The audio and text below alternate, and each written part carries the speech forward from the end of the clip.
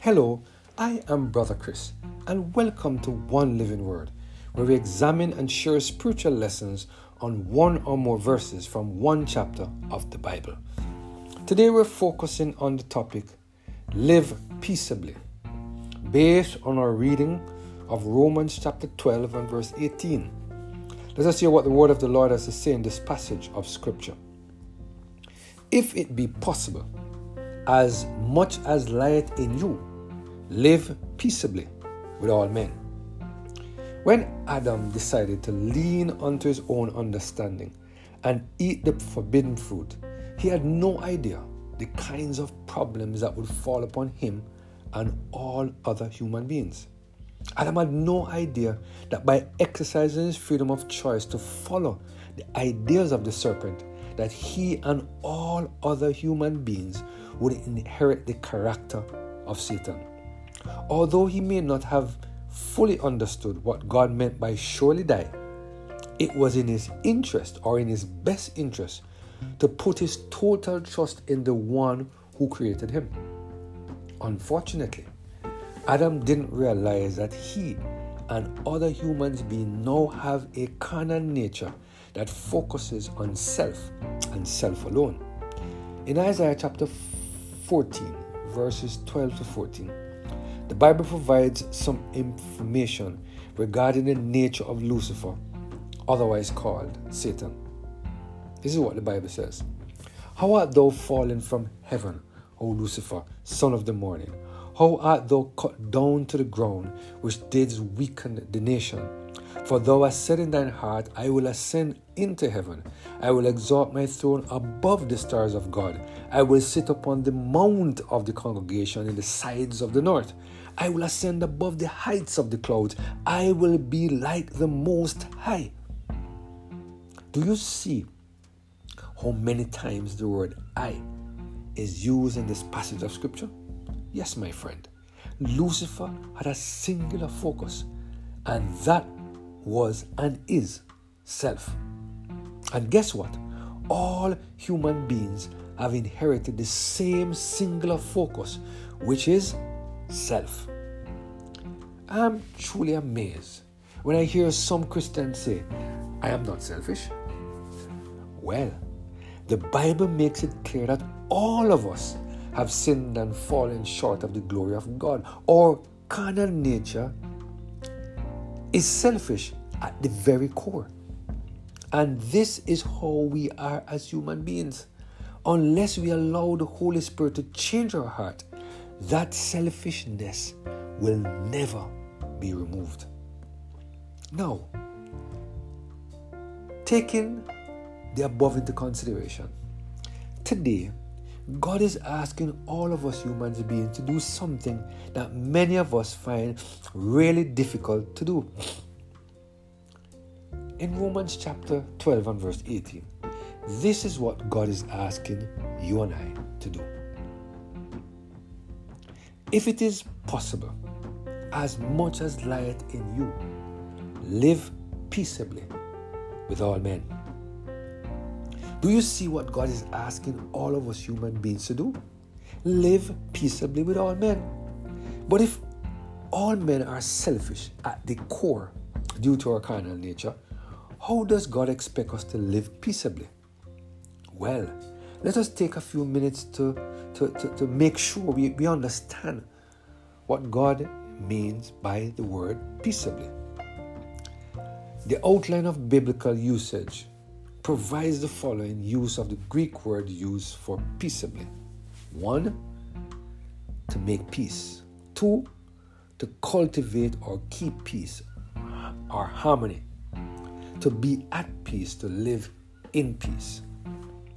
Based on the above use of the Greek word for peace, we see that the Lord is telling us that we should be in a state of quiet or tranquility, freedom from disturbance or agitation, calm or repose with all men. There are many of us who look at this passage of Scripture and focus our attention on the last 5 words. But we should also focus our attention on the 2 preceding phrases. if it be possible. Number one. Number two, as much as lieth in you. These two phrases suggest that there are times when it may not be possible to live at peace with all men. There are times when the other persons may not want to live at peace with us. And there may be times when we are challenged to live at peace with others for various reasons. However, when we examine the text carefully, we see God telling us that no matter what situation we find ourselves in with others, we must do everything in our power to live in a state of quiet or tranquility, freedom from disturbance or agitation, calm repose with every single individual that comes across our path.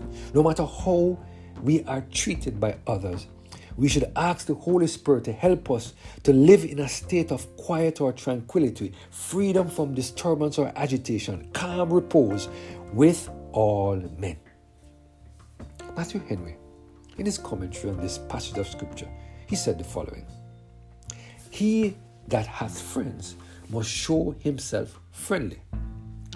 There is a mutual love that Christians owe and must pay. A love that engages us as much as lies in us to live peaceably with all men. Even those with whom we cannot live intimately and familiarly by reason of distance in degree or profession, yet we must with such live peaceably.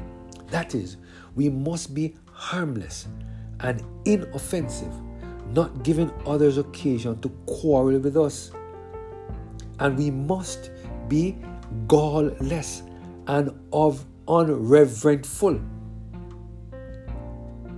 or unrevengeful, not taking occasion to quarrel with them. Thus must we labor to preserve the peace, that it must be not be broken, and to piece it again when it is broken. The wisdom from above is pure and peaceable. Observe how the exhortation is limited. It is not expected so as to oblige us to impossibilities. If it be possible, as much as lieth in you. Thus Hebrews chapter 12 and verse 14, follow peace.